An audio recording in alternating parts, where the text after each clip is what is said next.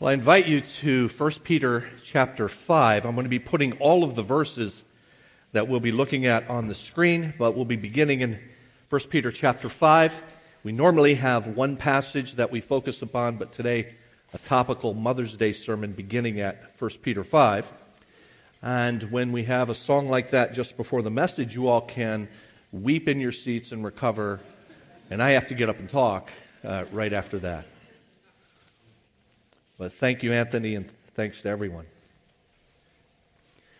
Our church has been blessed with a mix of people, young, old, married, single, those who are settled into family life, those who are recently married, those with Christian upbringing, those with no religious training, and on it goes. As we celebrate Mother's Day, that diversity is evident as well.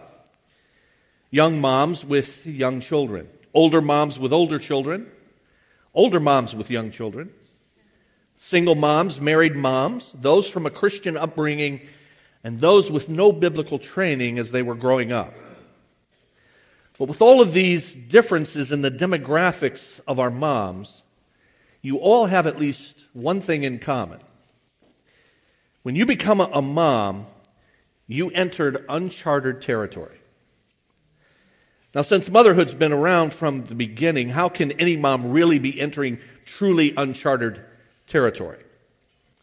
Well, while it's true that for millennia mothers have reared children, no one has reared your child. Your child is absolutely unique. Each child has their own natural bent and tendencies and gifts and shortcomings. They each have different intellectual and social and physical abilities that you began discovering while they were yet in the womb, or if you've adopted. And I'm glad to say that we may have a number of adoptive families in our church. You began seeing those unique qualities as soon as you brought her home. Motherhood goes back to Eve, but no one yet has reared your child. And no one has reared your child in your situation. One of the things that some of you have learned about your precious little one is his unique challenges. Even though you know each child is unique, you still had a model in your head about what it was that you would expect. Like many of you, Kim and I prepared thoroughly for the birth of our first child. Perhaps even more than most, because we were each 32 when Lainey was born. So we had lots of time to read and consult and talk to each other. It didn't take long for me to realize that for all of our preparation, there were some things for which we were not ready. I still recall the first day we brought Lainey home from the hospital. It was February and it was bitterly cold. And so I warmed up the car in the hospital parking lot for like 45 minutes. By the time she and Kim got in, it was a sauna. But you can't take any chances that the little one might catch something. When we got home, we marveled at God's gift of life as we held her, we played with her, Kim fed her, friends and family visited, and we laughed and we wept for joy all of that blessed day. At about 10 o'clock that evening, we were bushed, especially Kim. And so we put our babe in her immaculately prepared room and crib. We said goodnight, shut the door, headed to our room where we would rest our grateful heads and hearts until morning. Kim just collapsed in the bed. She was so exhausted. But I wasn't quite to our bedroom when I heard something. I'm thinking, what is that? It sounds like a baby crying. It's probably our baby crying. So I go in and she is crying. And I pick her up and I hold her and I try to console her and she's still crying. My first instinct is to give her to Kim. But she's zonked, and so I take the baby downstairs, and I ask her what's the matter, and she doesn't tell me. She just cries and cries and cries. I'm in our living room doing the baby dance. I'm singing to her, and she cries louder when I do that. I tried everything for hours to entertain her and to get her to stop crying. A few things worked, but it was only temporarily. And I'm thinking to myself, what did they tell us in the books we read about this? Maybe I should call her pediatrician at 1 a.m. and find out why the baby's constantly crying. Instead, as many of you know, it was just a matter of endurance until we both finally zoned out in the wee hours of the morning. And over the next few days and weeks, I discovered that this baby is what was called high maintenance, high need, colicky, and various other terms to describe a fussy baby. And so we would take her for rides in the car in the middle of the night. We would put her in her car seat and place it on the kitchen counter with water running to distract her. We would put the car seat on the clothes dryer and turn it on to give that vibration, and perhaps she'll fall asleep. And for all of that trying and experimenting, we found that the baby really wanted one thing: her mother. I recall getting a note of congratulations when I returned to work, and it was from a guy that I had never met, because they had put out a notice company-wide in an email saying employee number 643 had a new arrival. And this guy said that he had 2 daughters that were 5 and 3, and he said, quote, "They won't notice you much at first, but after a few years, you'll be the center of their world."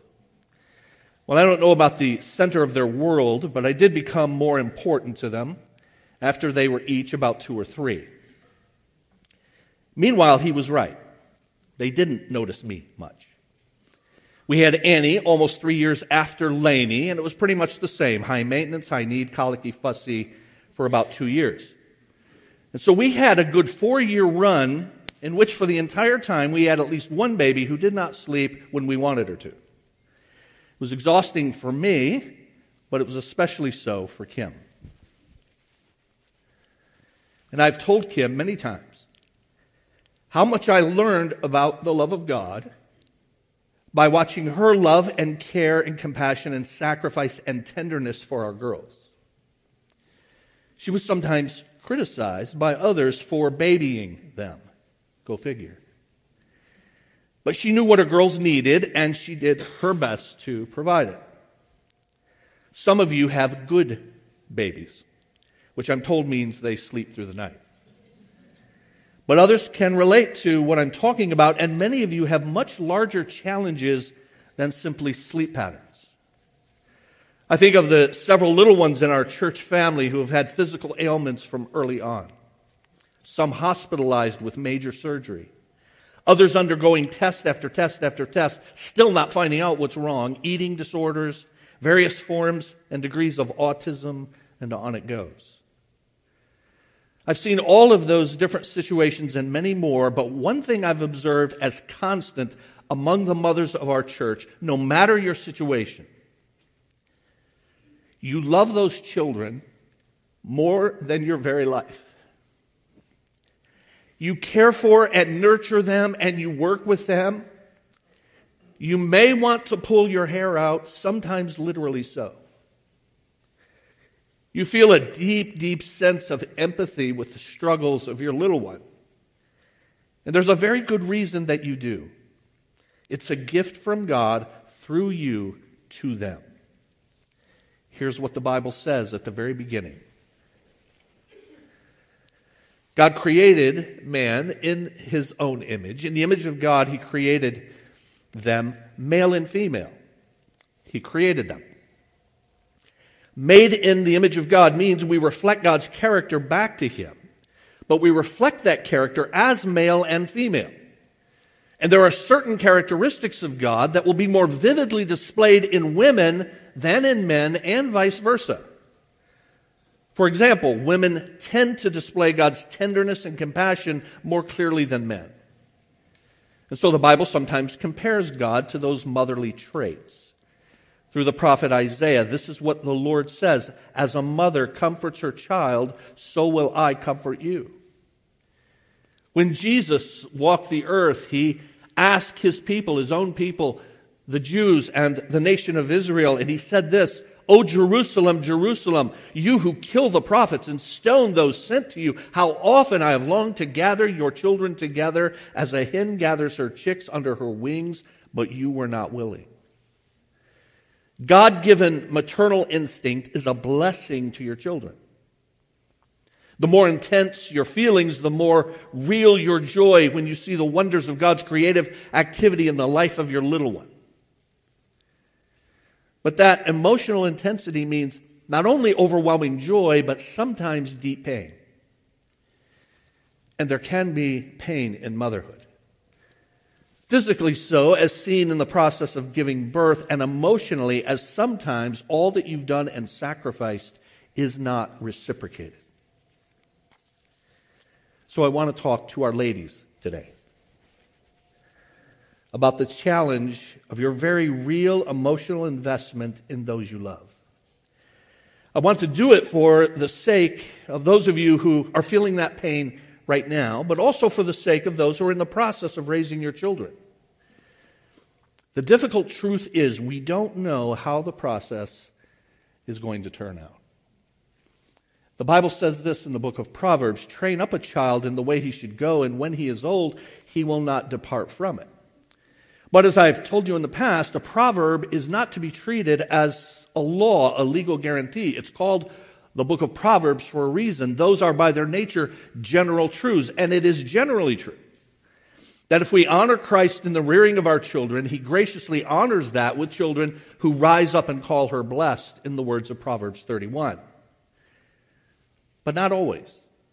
And even so, whatever the outcome, the process will include times of distress and wondering and battling worry about what they're thinking and where they're heading. So I want to address our ladies, but really all of us today, regarding the truth that love shown to fallen people, including in our own families, is risky. And it can involve difficulty and pain, whether to our children or our spouses or friends or whomever. So let's pray now and ask God to help us.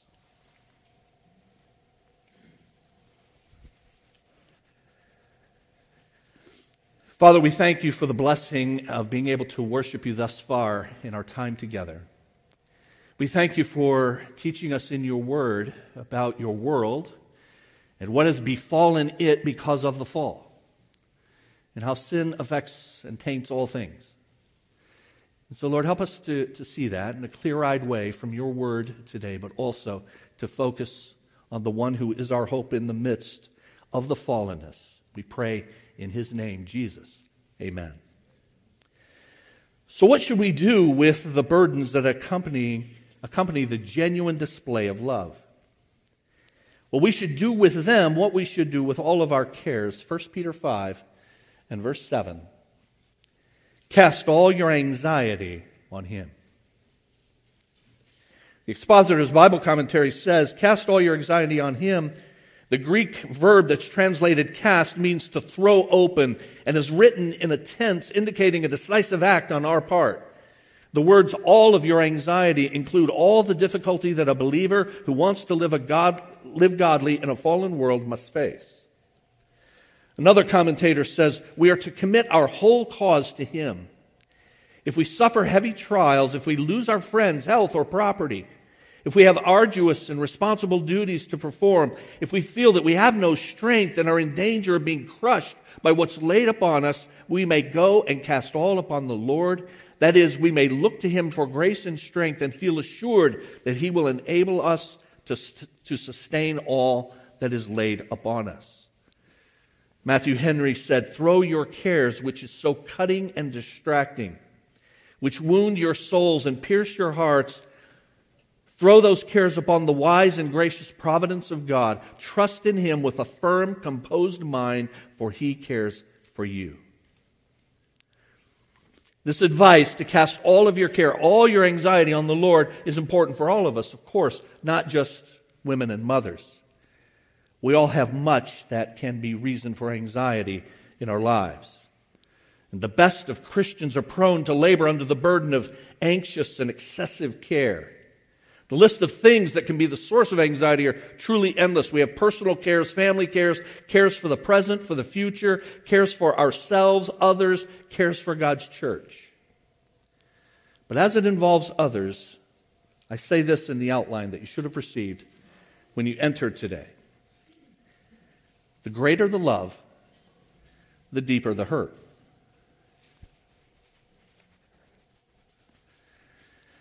Now, I'm speaking here of the emotional aspect of love. The deeper the emotion, the deeper the emotional commitment, then the greater the potential hurt if things don't go as they should.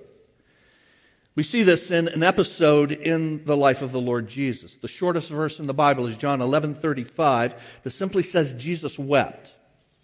But what was the occasion of the Lord himself weeping? Well, it was the news of the death of his good friend Lazarus. The Bible says this, Jesus wept, and those with him said, "See how he loved him." See how Jesus loved him, the intensity and emotion Jesus had for his friend as evidenced by his weeping. Now, we have taught here for years rightly that love is first an emotion.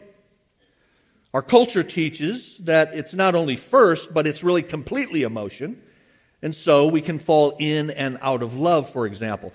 But when I teach that love is not to be equated with emotion, I try to use my words carefully. Love is not primarily or first an emotion. Love, in fact, is doing what's in the best interest of another. But the Bible teaches you can make right choices, even sacrificial choices on behalf of others, and still not be acting in love. The Apostle Paul wrote, "If I give all I possess to the poor and surrender my body to the flames, but I have not love, I gain nothing." So clearly, love is not only doing the right thing, even though it's primarily doing the right thing. But affection should follow. John Piper illustrates, he says, "Picture me bringing a dozen roses home to my wife on our wedding anniversary. I hold them out to her at the door. She smiles and says, 'Oh, Johnny, they're beautiful. Why did you?' And suppose I lift my hand in a self-effacing gesture and I say, 'It's just doing my duty.'" The physical pain of childbirth foreshadows the emotional pain a mother will experience through the lives of her children. The process of carrying and giving birth to a child creates what should be an unbreakable bond between mother and child. But we're told in Genesis chapter 3 in Scripture, as part of the consequences of the entrance of sin into God's otherwise good world, that one of those consequences is, in pain you will bring forth children. This involves the gestation period. It involves, after they're born, sickness and even in the womb, kicking, and primarily the delivery. But there's also this profound bonding. And having gone through that pain, there's a rightful expectation of gratitude that should be returned by the child. Often it's given and lived out, but sometimes it's not, and there's severe pain. And perhaps it's not something that your child did, but something done to your child. And you feel for him or her and for yourself as well. When the angels announced the birth of the Lord Jesus to his mother Mary, they predicted this: "A sword will pierce your soul." Mary, who bore this child in her body, she gave birth to this child, and she would see him brutalized and murdered, and it was as if a sword was going through her very heart. Her maternal instincts are to protect and nourish and tenderly care for the needs of her child. Those are natural, God-given affections that reflect the character of God. They are good, and they should be encouraged, not suppressed. But just as an aside, it's one of the reasons that here at our church we have not been high on child-rearing methods that call on moms to kind of regiment their babies at a very early age, almost in a militaristic way, and hold down those motherly instincts when her child cries for her. And I know there are all sorts of opinions about early childhood care and development, and you mothers have heard all the advice in the world, and everyone, of course, is an expert. Each set of parents has to decide on what method they'll use. But I do want to say this, contrary to what some advocates claim, it is not at all clear that denying or suppressing that maternal instinct is, in their words, quote, God's way. Now, if you have no idea what I'm talking about, then don't worry about it. But if you do, and you have questions about why I say that, then please let me know. For now, suffice it to say that God made women and mothers with particular strengths which generally we men do not have. The nurturing and caring and compassionate instinct is therefore good and should be encouraged. But it also means that ladies are more vulnerable to this greater sense of hurt and betrayal. I have noticed, because I am outnumbered in my home with 3 women, and I've noticed that my girls and my wife have an empathy that allows them to almost literally feel the pain of others. And I saw that in the life of my own mother, who was deeply hurt as a mother. She loved and she gave, and very often it was not reciprocated. I saw her cry and cry. I tried to console her, but we men just can't understand the depth of feeling of a mother. And as a result, some give up on love to avoid the hurt. It's just too painful, so why should I risk it? They reason. And sometimes this pain is to some extent self-inflicted, if we're honest, and we as sinners before our gracious God must take it to Him in the confidence that in Christ He forgives rather than harboring it to our own detriment. If you've seen things in which you failed your children by not supplying what they needed or not being there for them, then it's in the past and it can be placed in the past, but you must confess these self-inflicted wounds to God and to those offended. But often those wounds are inflicted by others. And there's nothing that you have in your power to do about that. You have to, as I'm going to emphasize in a bit, relinquish control. You have heard me talk over the years about our circle of concern and our circle of responsibility. And so just picture 2 circles, one outer circle that you label the circle of concern. And that includes all of the things that are going on in your life, but in the larger world that you're concerned about. Things you read about in the news, world hunger, what's happening in Ukraine, all of that. Things we're concerned about. But then there's your inside of that circle of responsibility. And God has only given you some things that He's assigned to you. It's not all that other stuff. And there are things within your own life that you can be concerned about, and indeed are, but you're not responsible for the outcome because you cannot make it happen. The truth is, I'm not responsible for all that I'm concerned about. And I'm concerned, and all parents are, at the highest level about what happens with our children. And we have responsibility as far as it goes, but ultimately it's God's responsibility on how it turns out, and so I cast my care upon the Lord. The greater the love, the deeper the hurt. Secondly, the greater the goal, the deeper the disappointment. We have these children, these God-given gifts, and we see the possibilities. We share these with our spouse if we're married. We share them with our children. We try to move them in a good and godly direction. But the greater the goal, the greater disappointment when it doesn't happen as we dreamed. And so some, like giving up on love, they give up on goals. But the answer is to do this: hold our dreams with a loose grip. One family counselor said that when he prays to God, he prays with his palms up and his hands open for this reason. He's saying, these things, God, that I'm requesting of you, I don't hold on to with a fist. I hold them with an open hand for you to do as you see fit. Some compensate. Many parents are in a phase of compensation for some disappointment. It's not turned out how I dreamed it would. Some difficulty, perhaps no fault of their own. I'm disappointed for my children and for myself, and so I buy and I excuse because things have not gone as I thought they might. Again, my dear mom did that. With all of the hurt, she would grab onto any ray of hope that she could find in the lives of her children. I'm convinced that this is one of the reasons she would often do this in my early adulthood.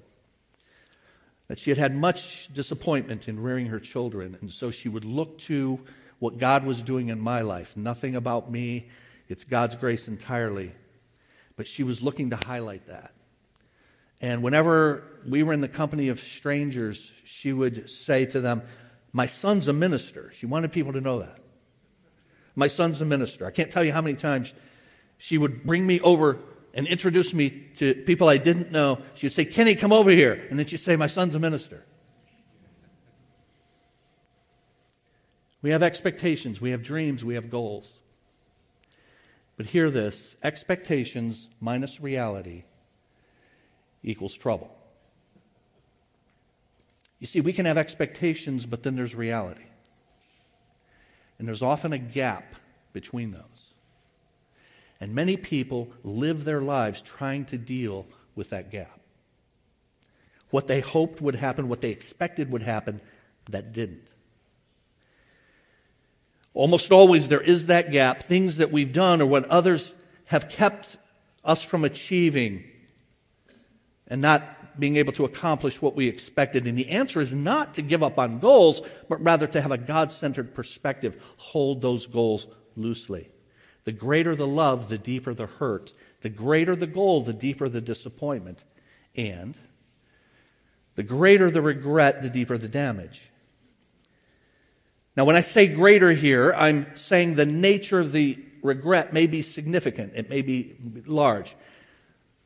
Perhaps I've come to the realization that I wasn't there for my children at all. I pursued my own interests, etc. It may be great in terms of some large, significant, great impact. But it may be great for this reason. You've made it huge in your own mind. You may just wish that you had done better. It may not be huge, but if you had it to do over again, you'd do it differently. But it's become great in that though it's relatively small, over a long period it's festered, and so it does damage. And damage to whom? Well, it does damage to others because it can debilitate you as you mull it over and over. And of course, it does damage to you as you do that. The Bible teaches if we do not deal with our issues, it can develop a root of bitterness. It can even cause physical problems. When King David committed grievous sin before the Lord, and he confessed that sin in Psalm 51, Psalm 32 tells us what it was like for him before he came to that point of confession. He says, my bones wasted away through my groaning all day long. So ladies, as we deal with regret, whether small over a long period or large things that we've done wrong, we should avail ourselves of confessing unbelief in two ways. One is we can easily fall into an unbelief in failing to believe that God will forgive.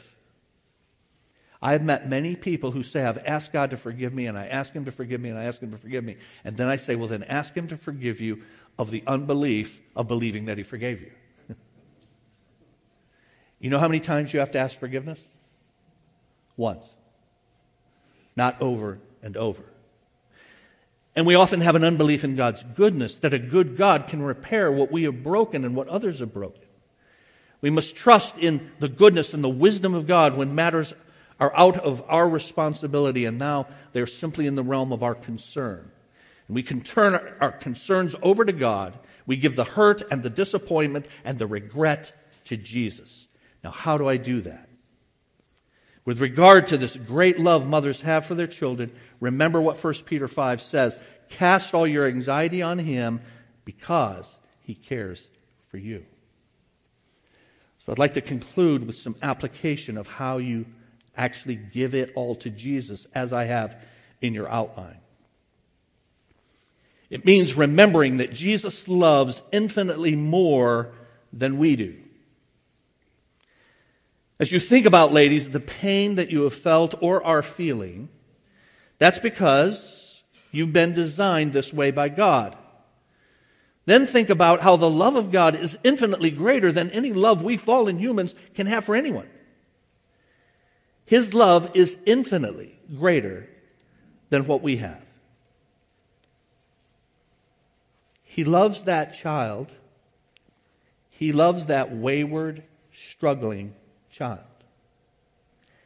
As you give to Jesus, you are professing your belief that the one who came to earth and gave His life on the cross has demonstrated a depth of love to whom I can entrust the lives of my loved ones. And so the Bible speaks of how wide and long and high and deep is the love of Christ. Give it to Jesus, who loves them more than you do. And to Jesus, who empathizes completely with us. Hebrews 4 says famously, we do not have a high priest who is unable to sympathize with our weaknesses, but we have one who has been tempted in every way just as we are, yet was without sin. We have disappointments because we had great goals that are not realized. Jesus knows of people not going the way that he designed. And so he can sympathize like one musical instrument to another. I'm not a musician, but I'm told that instruments that are in tune to one another in the same room can display sympathetic resonance. If you hold down the sustain pedal on a piano, which releases the strings to vibrate freely, any instrument nearby playing a tone that's matched by one of the piano strings will cause that string to vibrate in sympathy. And Jesus not only then knows our issues intellectually, he has felt them emotionally. And the second major point in your outline is that great goals yield great disappointment. Maybe your child has not turned out as you thought. But perhaps we should reconsider, hear this now, those goals and whether they ever had to be set or met in the first place. You see, parents, it's easy for us to create good goals, but sometimes they're our goals for our children and maybe not God's.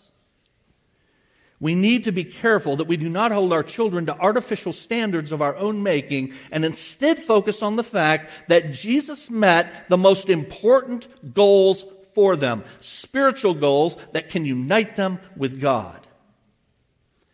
What they need most is not some goal of our creation, but to be accepted by a holy God in the person and work of Jesus. I encourage you to remember, ladies, that Jesus loves more and better than we. He empathizes completely with us, and he redeems our regrets. All that I talked about earlier, that you've done or others have done to you or your children and you regret, it weighs on you, of course. Jesus redeems that.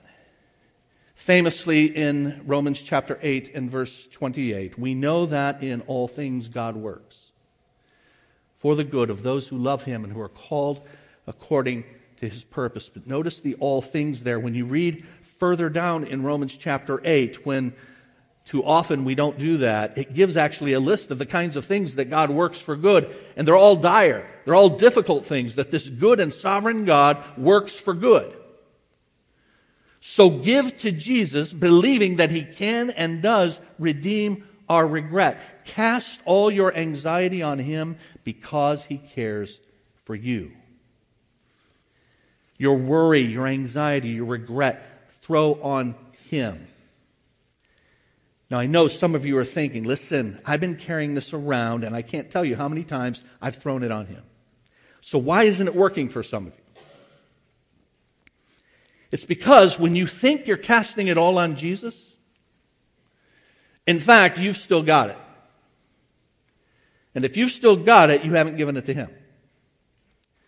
How can we avoid giving it to him, but in fact still holding on? Well, when you give it to Jesus, be very specific.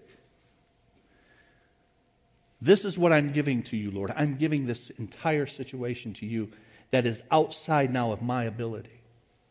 And everything is within yours. You are not saying this. This is what many of us do when we think we're giving it to Jesus. I can't get it there, so I'm giving it to you to get it where I want. Or, I messed it up, so please fix it as I want it to be fixed. Casting all on him requires we, hear this, relinquish the issue and control of the issue. We say to him, I trust you and I give this fully to you to work out in your goodness and your grace as you see fit. I trust you fully with this. It has not gone as I had planned or expected or wanted, but I give you the issue and control. Failure to do that is why it's not working for some of you. The Bible says that there are times when we ask but do not receive because we tell God how we want it to turn out. The book of James, we are told, when you ask, you do not receive because you ask with wrong motives that you may spend what you get on your pleasures. You're still in charge. You still telling God what to do. And so ask yourself, have I given not only the issue to Him, but also control of the issue? Instead of handing it over to Him to fix as we would like, cast it on Him. And don't hold on any longer. He has the control. And so, ladies, on this Mother's Day, I remind you that as God designed women, by His design, you suffer because you care. But thanks be to God, Jesus heals because He cares. Now we're going to bow and we're going to thank God for that. And as we do, I want to make sure that everyone in this room has an opportunity to know this Jesus who does that kind of work. He heals because He cares. And what does that mean? It means realizing who you are, realizing that you are a sinner, recognizing that Jesus Christ did the work that you couldn't do for yourself by dying on the cross, paying the penalty for your sin. Repent. Lord, I give my life to you. I'm going to follow you. I'm going to go your way, not my way. That's what repentance means, a change of mind that leads to a change of life, and you receive Jesus Christ into your life. So as we bow and pray now, you have the opportunity to do that. Man, woman, child, any of you here who do not have a relationship with God through Jesus Christ, acknowledge that you are a sinner. Acknowledge that Jesus Christ paid the penalty for your sin. Give your life to Him, to follow Him as He teaches you in the days and years ahead. And the Bible says, he who calls on the name of the Lord will be saved. Let's bow together. Father, we thank you for this day, the Lord's Day, representing the first day of the week, the resurrection of the Lord Jesus Christ. And so we gather as your people, confident that we serve a risen Savior who's in the world today. And we look forward to your blessed return. In the meantime, Lord, as we seek to live for you in a fallen world, we thank you for the assignments that you've given us, the roles that you have given us to play. And Lord, we mine your word to glean its precepts and its principles so that we carry out those roles in a way that's acceptable and honoring to you. Today we think of the blessed role of being parents, specifically mothers. And I thank you for the dear ladies who have given their hearts and their souls for the well-being of their children. But we acknowledge, Lord, our ultimate helplessness. Spiritually, we cannot make happen what we desire. And so, Lord, we ask you to do what only you can do and to use our efforts in the lives of our children. I pray for my sisters that they will see you as the healer. They will see you as the sovereign God who can do the healing. And that they will indeed cast all their anxiety upon you. Grant us all, Lord, we ask, joys in the journey. Thank you for that. But Lord, in a fallen world, we have to deal with these issues as well. Help us to do it in a way that sees you truly for who you are and honors you for what you do. And as a result of this, Lord, may this family of families be a place that honors the Lord Jesus Christ in the way we rear our children, in the way we look to you to see them come to you and honor you.